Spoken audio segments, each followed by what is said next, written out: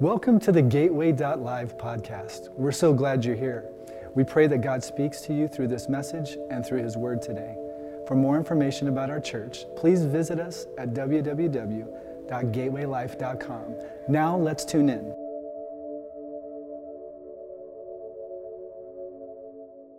We kicked off a series a couple weeks ago entitled Anchored. And this series falls a little bit into the deeper end of the theological pool. And so there's a lot of nerdiness in this series and this sermon. Last week I kicked off a 4-week sermon entitled, What is God Like? And last week I told you that bad theology starts with the wrong answer to the question, what is God like? So we're spending these 4 weeks talking about what is God like. And really, we're not even talking about it.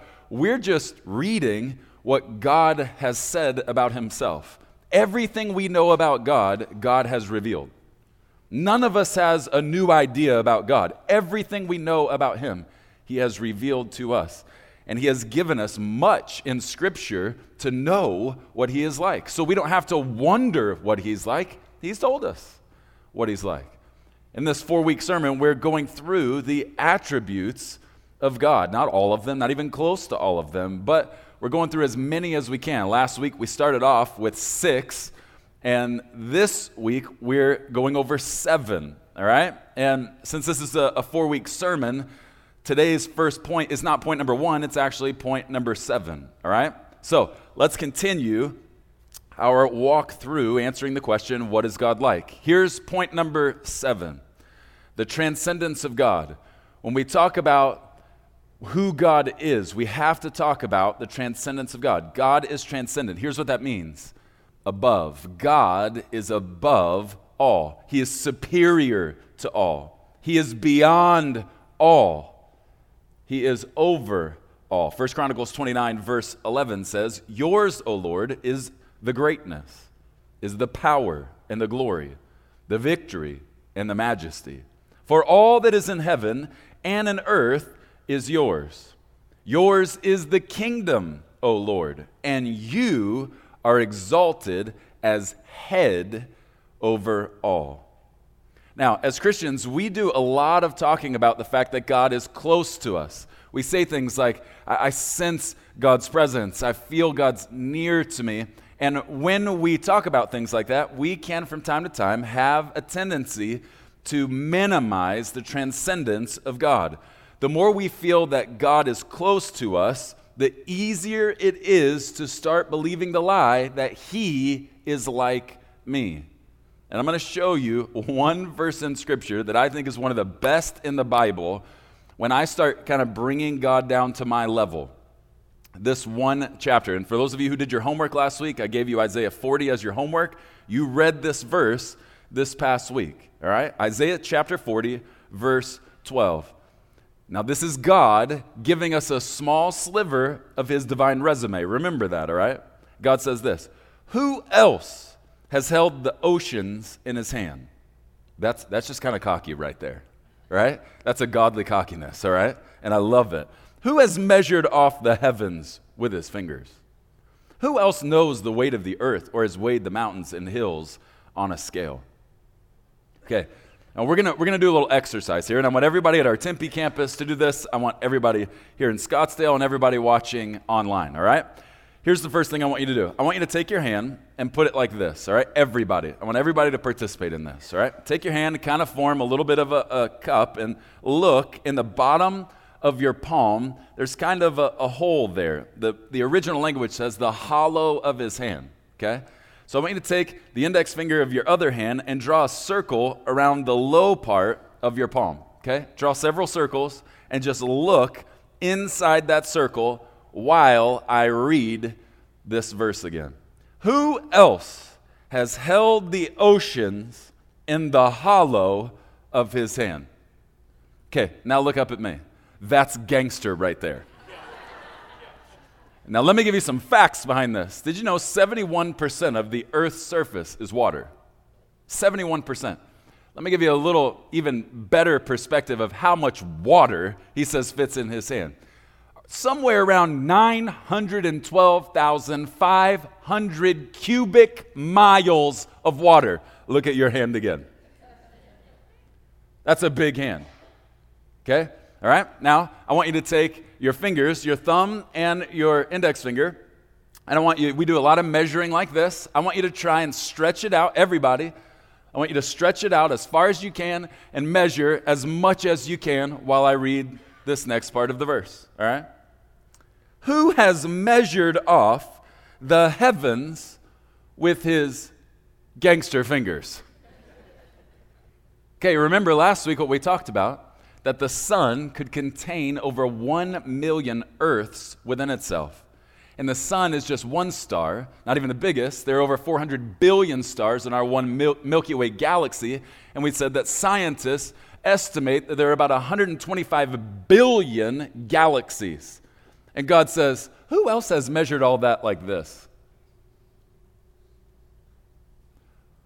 He's kind of big.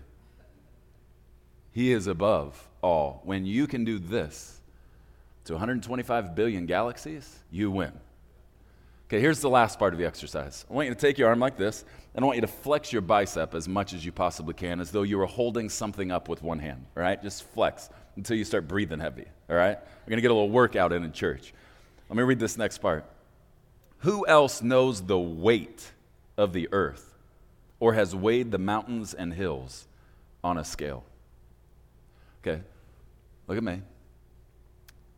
Did you know, when we talk about all the water on the earth, that as far as weight is concerned, that the water on the earth only weighs 0.02% of the earth's complete mass? In other words, the entire weight of the world is 4,400 times more than the weight of the water. And God goes, who else? Who else has held that up, put it on a scale and measured it? But just me. That would be me. Okay, listen, the transcendence of God helps keep us from bringing God down to our level. God is close to you, but that does not mean he is anything like you. See, the temptation of proximity is that we will take that which we're close to for granted. And when God says, I'm close to you, we do this all the time. We think he's our height. We think he's just like us. No, he's not. Anytime you start to think that, just look down in your hand and imagine holding all of the water of the earth in that small circle of your hand. He is transcendent. Now, let's talk about the romantic side of transcendence. There's a verse in Scripture that is often attached to the transcendence of God. It's Jeremiah 23:23. And God is talking, and he makes a really strong statement, and I think it gets a little bit misunderstood and even misinterpreted from time to time. Listen to what he says. Am I a God near at hand, says the Lord, and not a God afar off? Okay, I personally believe God, he's griping a little bit in this passage, and let me help you kind of dig deeper and understand why. He's basically in the first part of this verse saying, yes, I get it. You understand that I am a God who is close. I've promised that to you. I'll never leave you or forsake you. You understand that I am close to you. But am I not also a God who is far off? Now, why would he say that? Here's what I personally believe. He says that because we get too comfortable with his closeness and not enough of an understanding of his transcendence.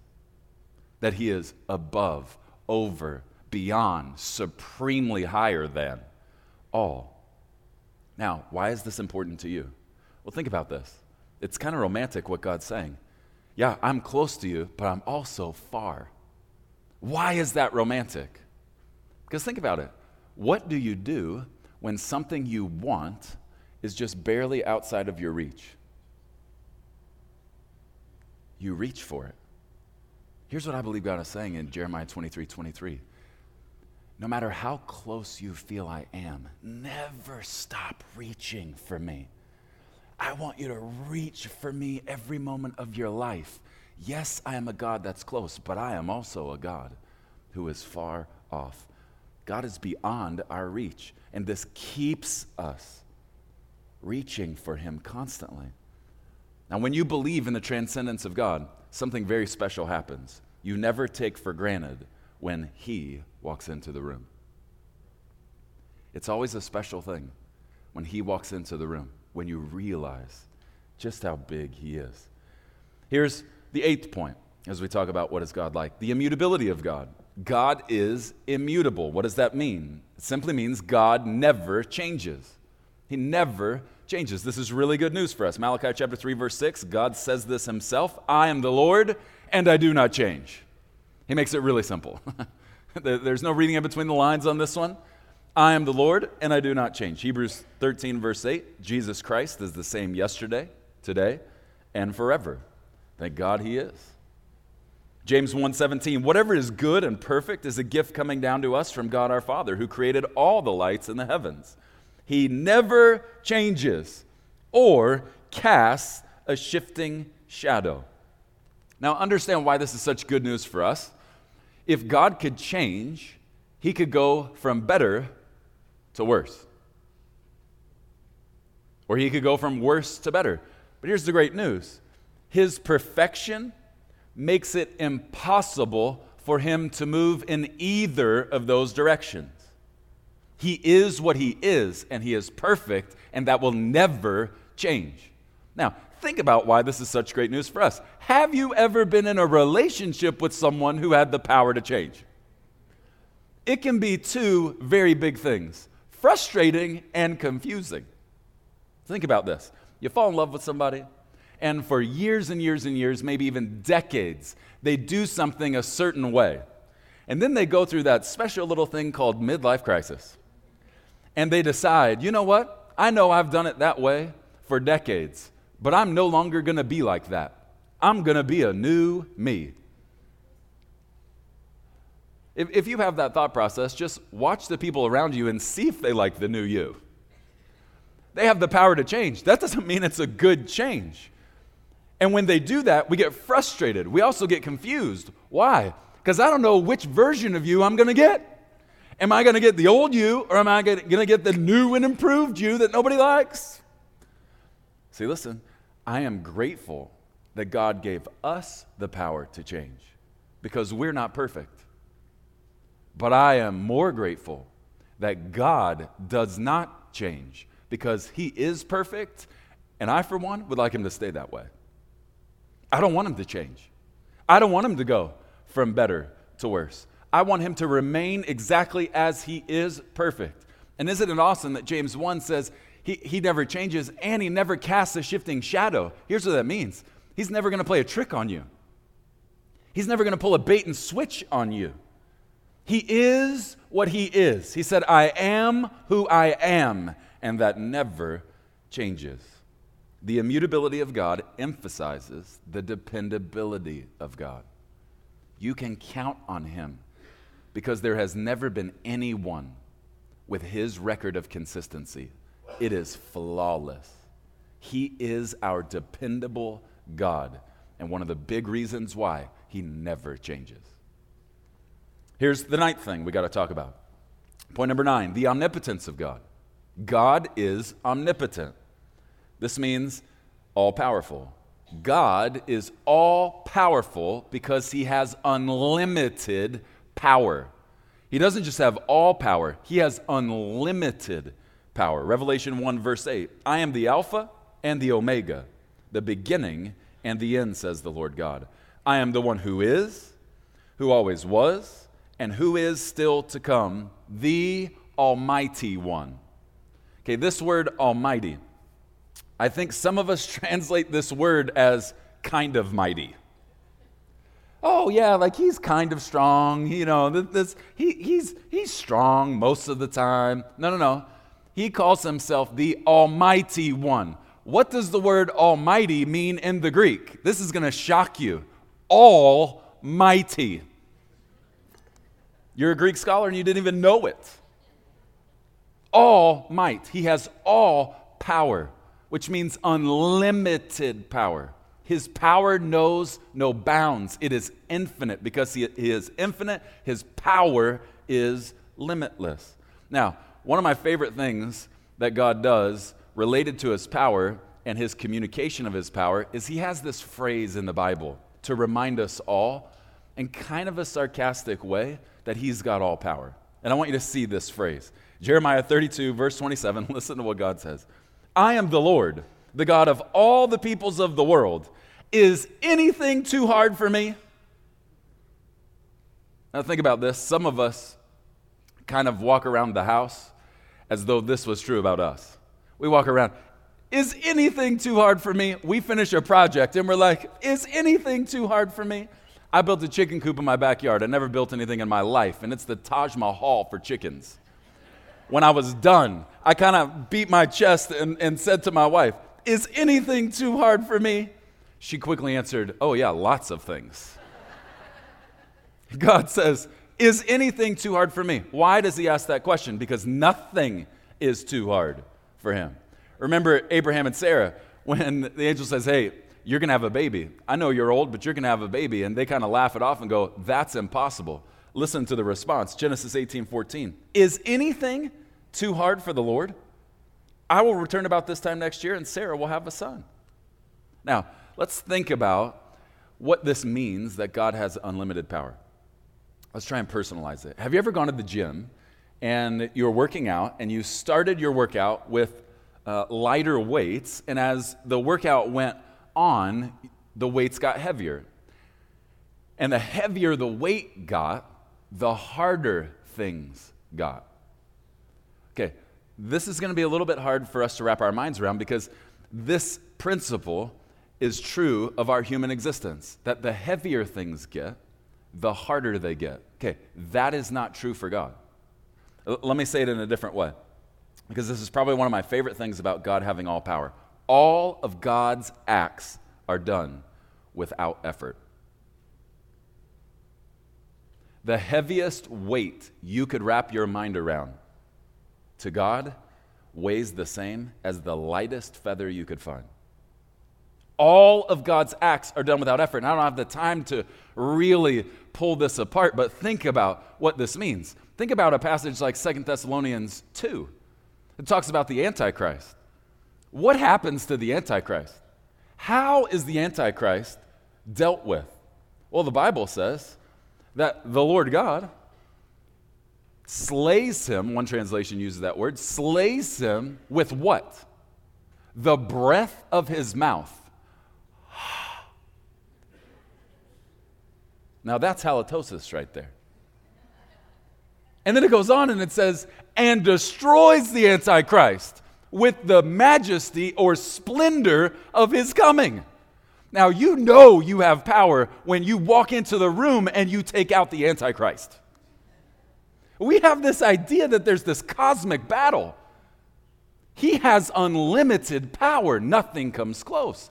Everything God does requires no effort from him on his part because he has all power.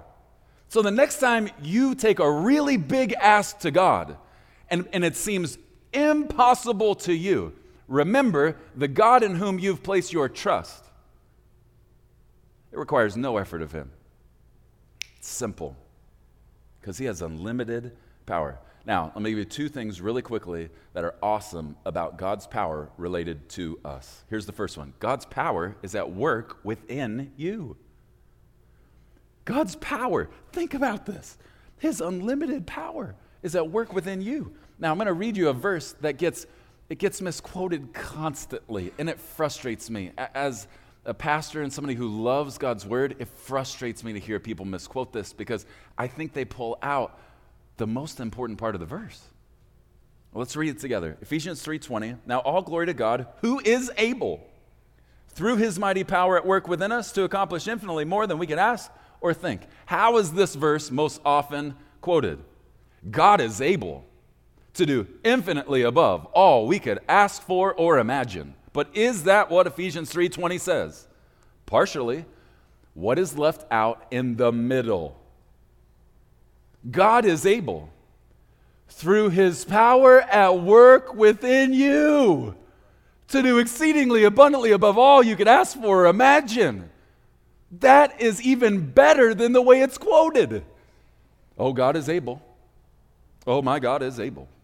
He is able to do exceedingly abundantly above all I could ask for or imagine. Yes, he is. And the better news is, he is able to do it through you. That's crazy. Unlimited power at work within you. I've seen loved ones, friends, and family kick 40-year addictions like that.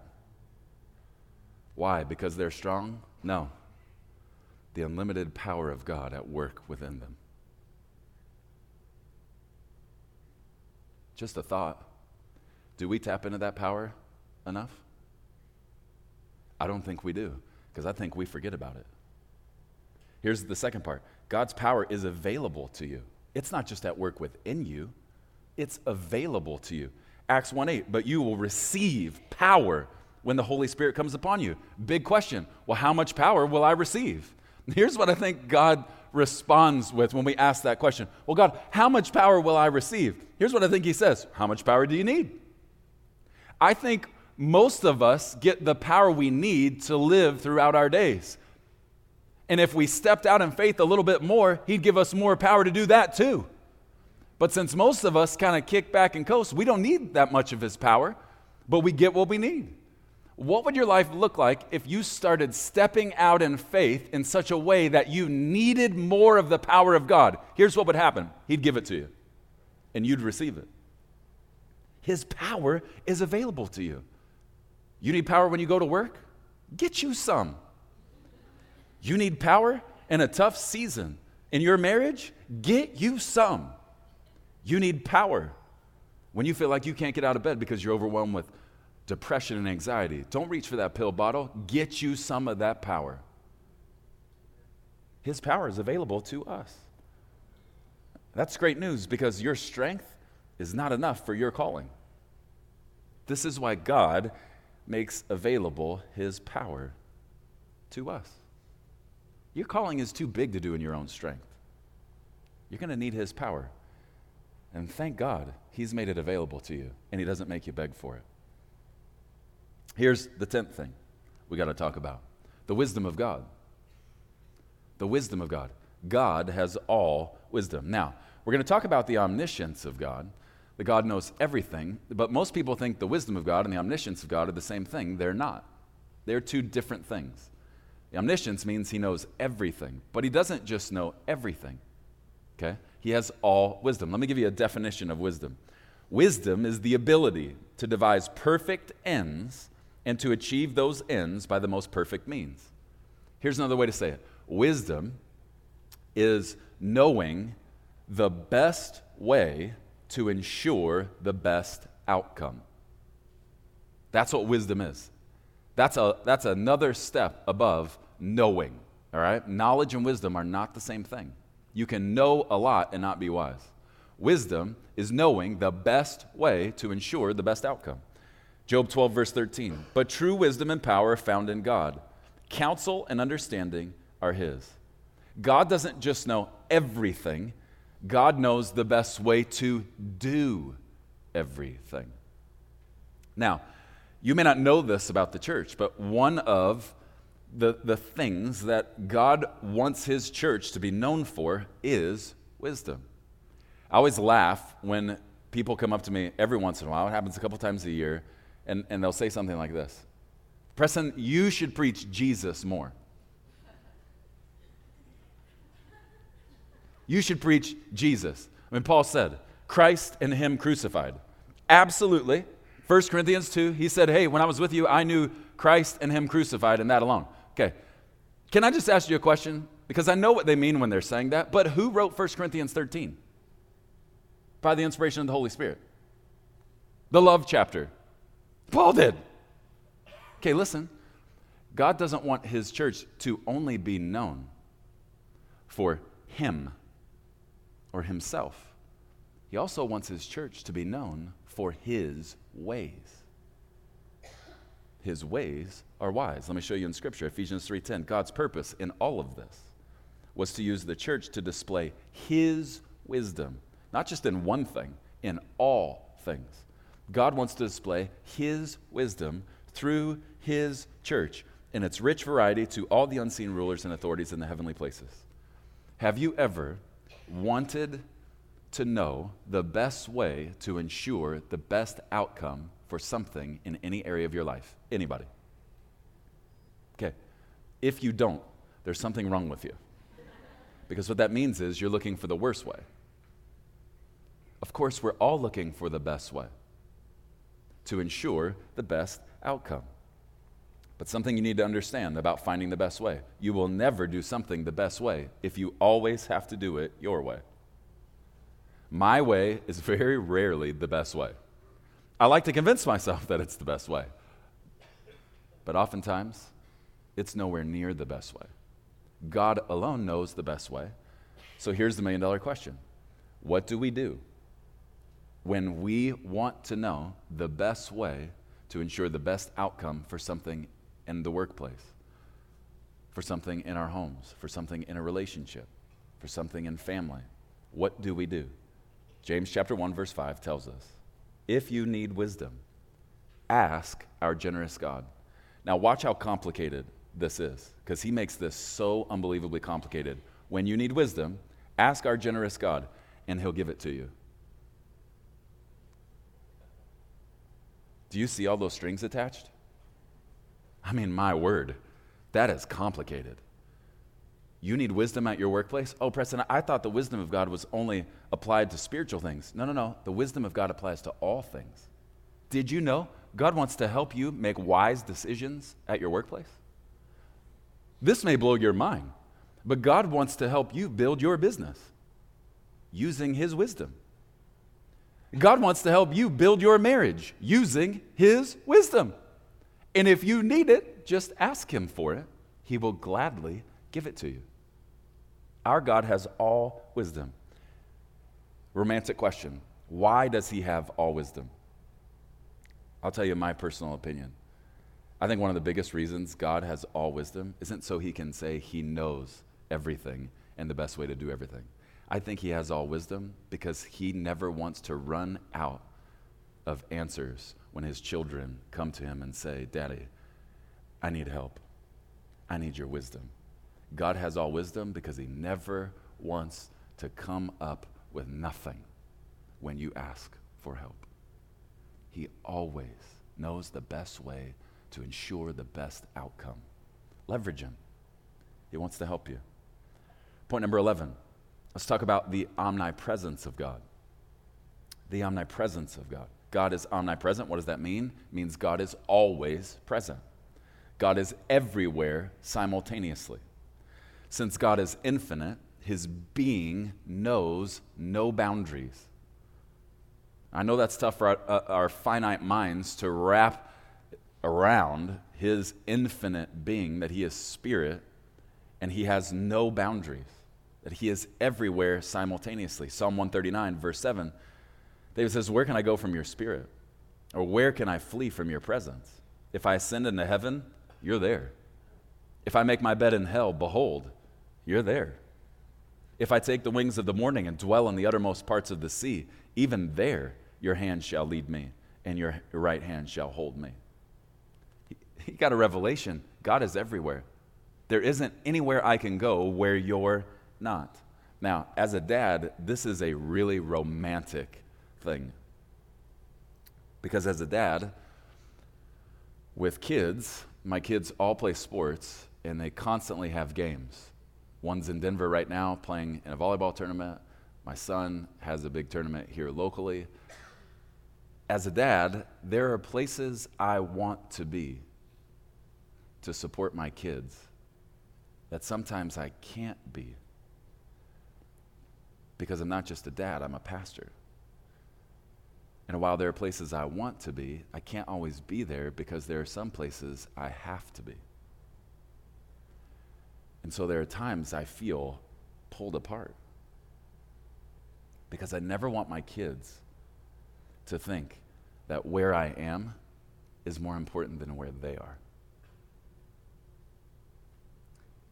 This week I was in Denver, and I was supposed to come home on Wednesday. And Riley and Holly, my oldest daughter and my wife, were flying to Denver on Wednesday for a volleyball tournament all weekend. And if you watched the news this week, you probably saw they invented this term for the weather that happened in Denver called the bomb cyclone, okay? It's like a tornado and a blizzard got married while I was in Denver, okay? 12 inches of snow like that and 80 to 90 mile an hour gusts, okay? With literally 60 to 70 mile an hour steady winds for about 8 or 9 hours. And I was driving in 5 of those hours, okay? Everyone else is frustrated to no end. Over 600 flights were canceled. And I ended up having to stay 2 extra days. I got stuck for 48 hours in Denver. Everyone else is griping about it. But something awesome happened for me. Because I got stuck in Denver for 2 extra days, I actually got to watch 2 of Riley's volleyball matches before I headed home to come preach. That might seem small to you, but I personally look at God, and I said this on Instagram this week. If you're looking for someone to blame for the bomb cyclone, you can blame me, because I'm pretty sure God did it for me. Because I couldn't be in 2 places at once.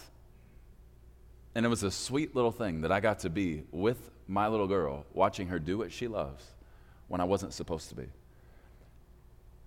I can't tell you how many times I've missed games because of things I had to do.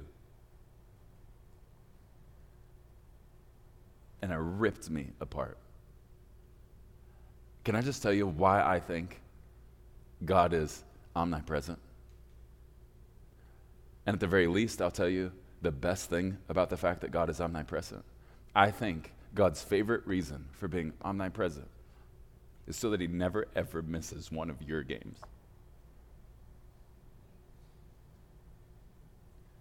He is everywhere all at once because he never wants to miss a moment of your life.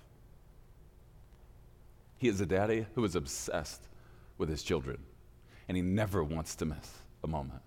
Where he is where you are. And that leads in to this next part, the immanence of God. See, the omnipresence of God is everywhere, but it's even better than that. We have to talk about the immanence of God, which means the nearness of God. The Creator is present personally with his creation. God is near to us. I am with you always is repeated 22 times, both in the Old and New Testaments. Isaiah chapter 7, verse 14, a messianic prophecy, says, "Look, the virgin will conceive a child. She will give birth to a son, and will call him Emmanuel," which means God with us. Psalm 46, verse 1, God is our refuge and strength, a very present help in trouble. He is present. He is near. At all times, God is always near.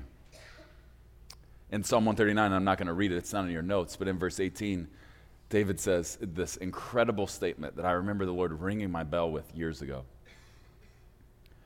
He says, "And when I awaken or wake up, you are still there." Now, I remember years ago, Riley was probably 3. It was the height of her curly blonde hair and glow-in-the-dark blue eyes. And I would go into her room in the mornings, and I would just stare at her before I went to the office. And one morning, I was standing there, and I just got overwhelmed with the fact that out of all the daddies in the history of the world, I can't wrap my mind around the fact that you picked me to be hers. And I was just thanking God. And I'm standing there like a blubbering idiot, just thanking him for her. And out of nowhere, as clearly as I felt I've ever heard him in my heart, I felt the Lord say, "Preston, do you realize I do this every morning of your life?" And he took me back to Psalm 139. He said, "As you close your eyes at night, I sit here staring at you, and I don't leave. And when you wake up and open your eyes for the first time every morning, I'm still standing here staring at you." People, that is divine obsession. And David figured it out. He figured it out. He said that you're everywhere, but you're not just everywhere. You're everywhere because you always want to be around me. That's romantic. God isn't just always present. God is always near. And now I want to talk about one of my favorite things about God. Point number 13, the omniscience of God. the omniscience of God. I know for some, it would make sense theologically to talk about omniscience before the wisdom of God. But you'll understand why I saved this for last, because this is one of my favorite things about God. God knows everything. Job 37, verse 16. Do you know the balancings of the clouds, the wondrous works of him who is perfect in knowledge? 1 John 3:20. For whenever our heart condemns us, God is greater than our heart, and he knows everything. Now, I'm a nerdy learner. Learner is my number one strength on the Strengths Finder list. Every day of my life, I'm trying to learn something new. I will annoy you if you're around me for very long because I always want to learn more, okay? I never stop asking questions. It's just the way God wired me. I'm a learner, and it is impossible for me to wrap my mind around this one theological fact. God can never learn a thing. God can never learn a thing because he knows everything. God knows everything actual and possible, and every detail of everything past, present, and future. God knows everything about everything. What word, what adjective would you use to describe someone like that? Genius? Brilliant? Yes, our God is a God who has infinite intellect. But it gets much better than that.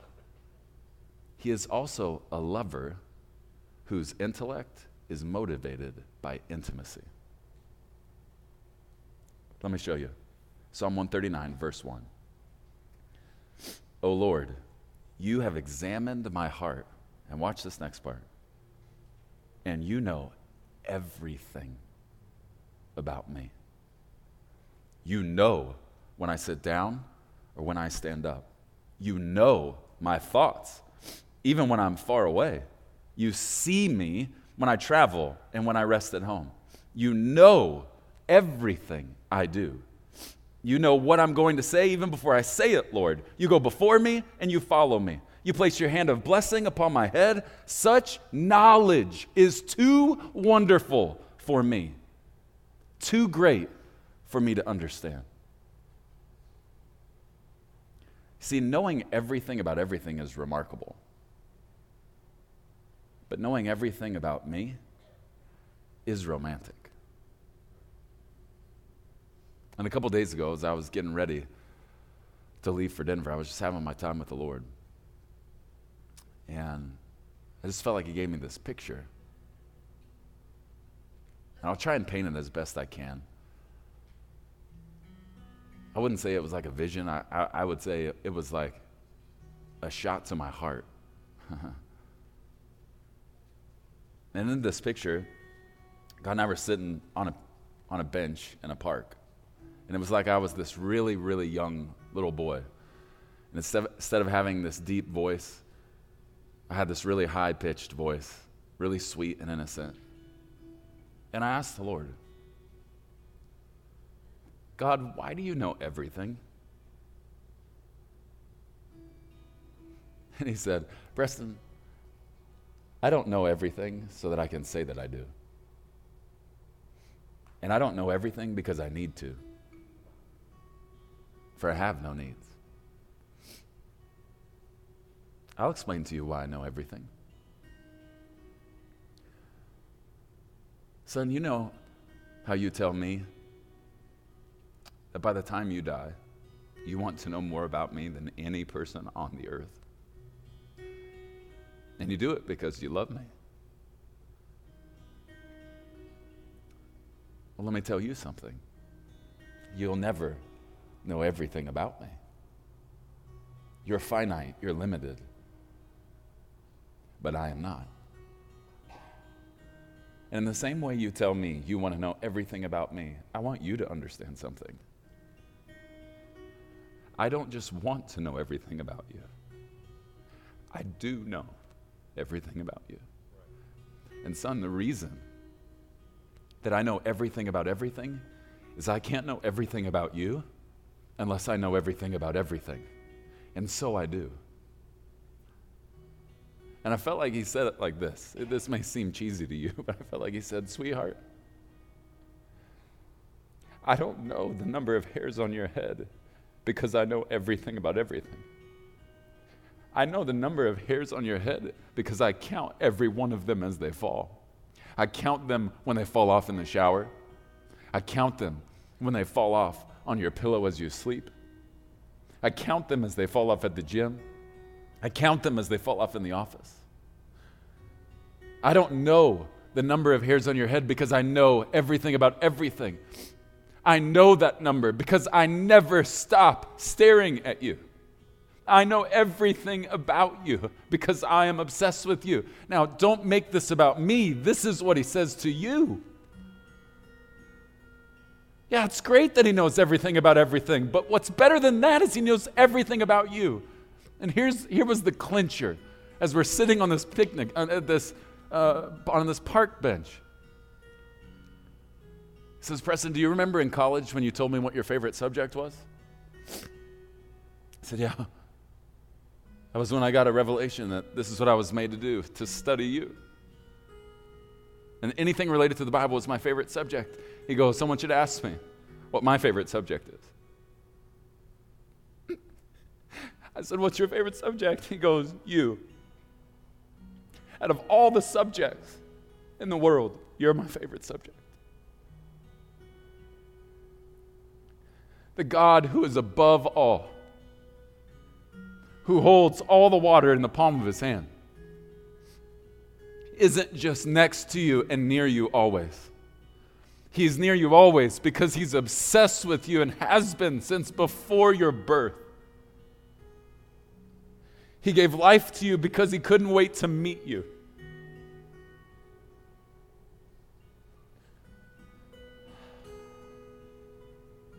I have no idea how to end this other than just to say, close your eyes.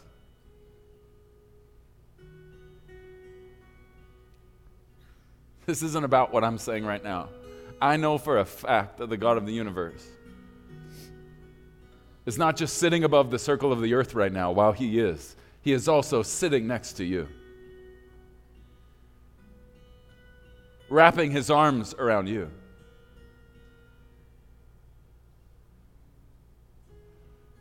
Don't just understand that God is near you. Understand the why behind it. He is near you because he's obsessed with you.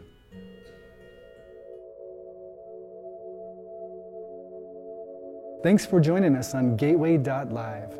For more information about Gateway Church, please visit us at www.gatewaylife.com.